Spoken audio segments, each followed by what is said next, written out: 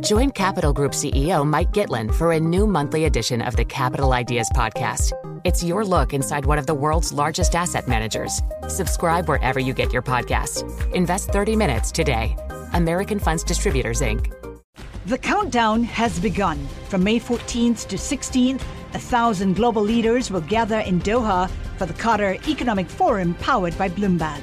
Join heads of state, influential ministers, and leading CEOs to make new connections, gain unique insights, and uncover valuable opportunities in one of the world's most rapidly rising regions.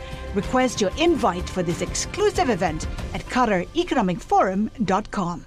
Let's get more now on what you were talking about with your top story there. US House Speaker Nancy Pelosi to visit Asian countries, including here in Singapore and Japan, but her office has made no mention of a stopover in Taiwan. Joining us to discuss is Samson Ellis, Taipei Bureau Chief.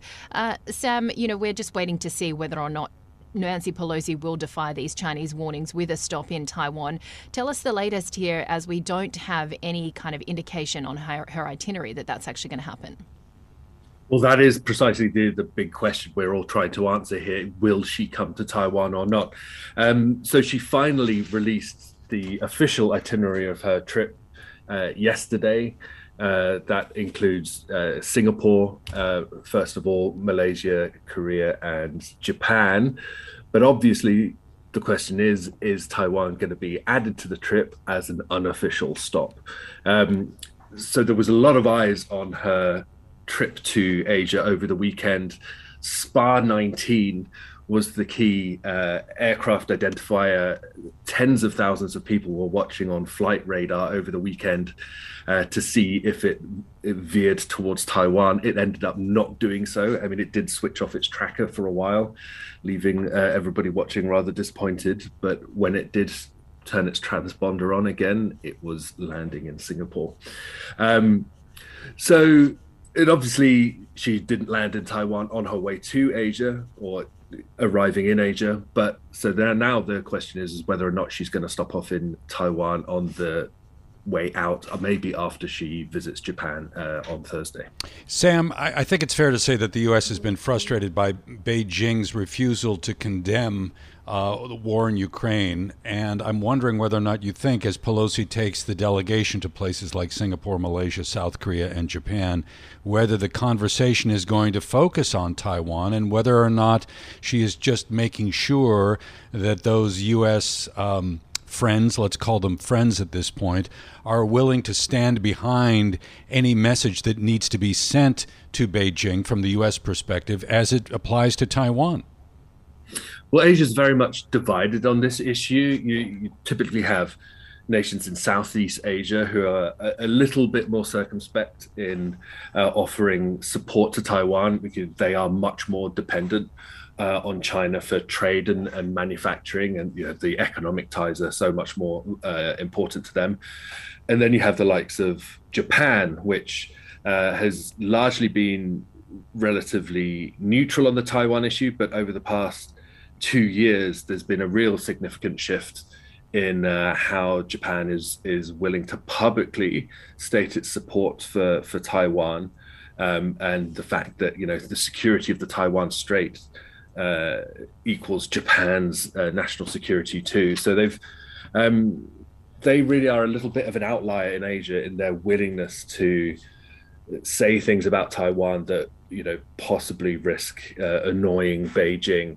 And so definitely there's different stances across Asia about how the US interacts with Taiwan and the willingness to speak out in favor of it. What is the reaction from the people in Taiwan to this, potential trip? And would a trip to Taiwan from Nancy Pelosi actually benefit Taiwan? Well, it's been very interesting to watch the reaction here in Taiwan. It's been a collective shrug, to be perfectly honest. It has not dominated the news cycle at all over the last week, really. I mean, it's been in the news, but it hasn't been the top story throughout. And it really is seen as partially because there are questions about whether this trip really is in Taiwan's best interests. Does it bring any concrete benefit to Taiwan? in some ways, it does create a bit of a headache for Taiwan. It thrusts Taiwan very much into the global limelight, and Taiwan isn't really able to.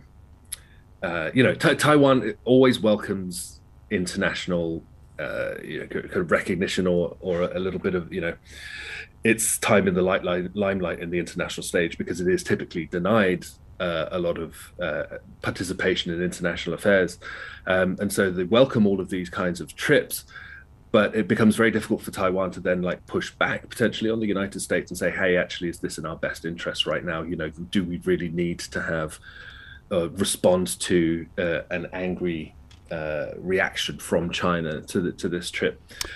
But on the other side, what Pelosi's trip does do is it does demonstrate continued, ongoing, strong US support for Taiwan from across the US political spectrum. It's not just an executive issue. That on the legislative side, Taiwan does enjoy incredibly strong support in the US. At a time when President Biden is hoping to have a face-to-face meeting with Chinese President Xi Jinping. I mean, it was last week that Biden essentially supported the One China policy. So this is a very difficult piece of real estate for the U.S. to try to negotiate.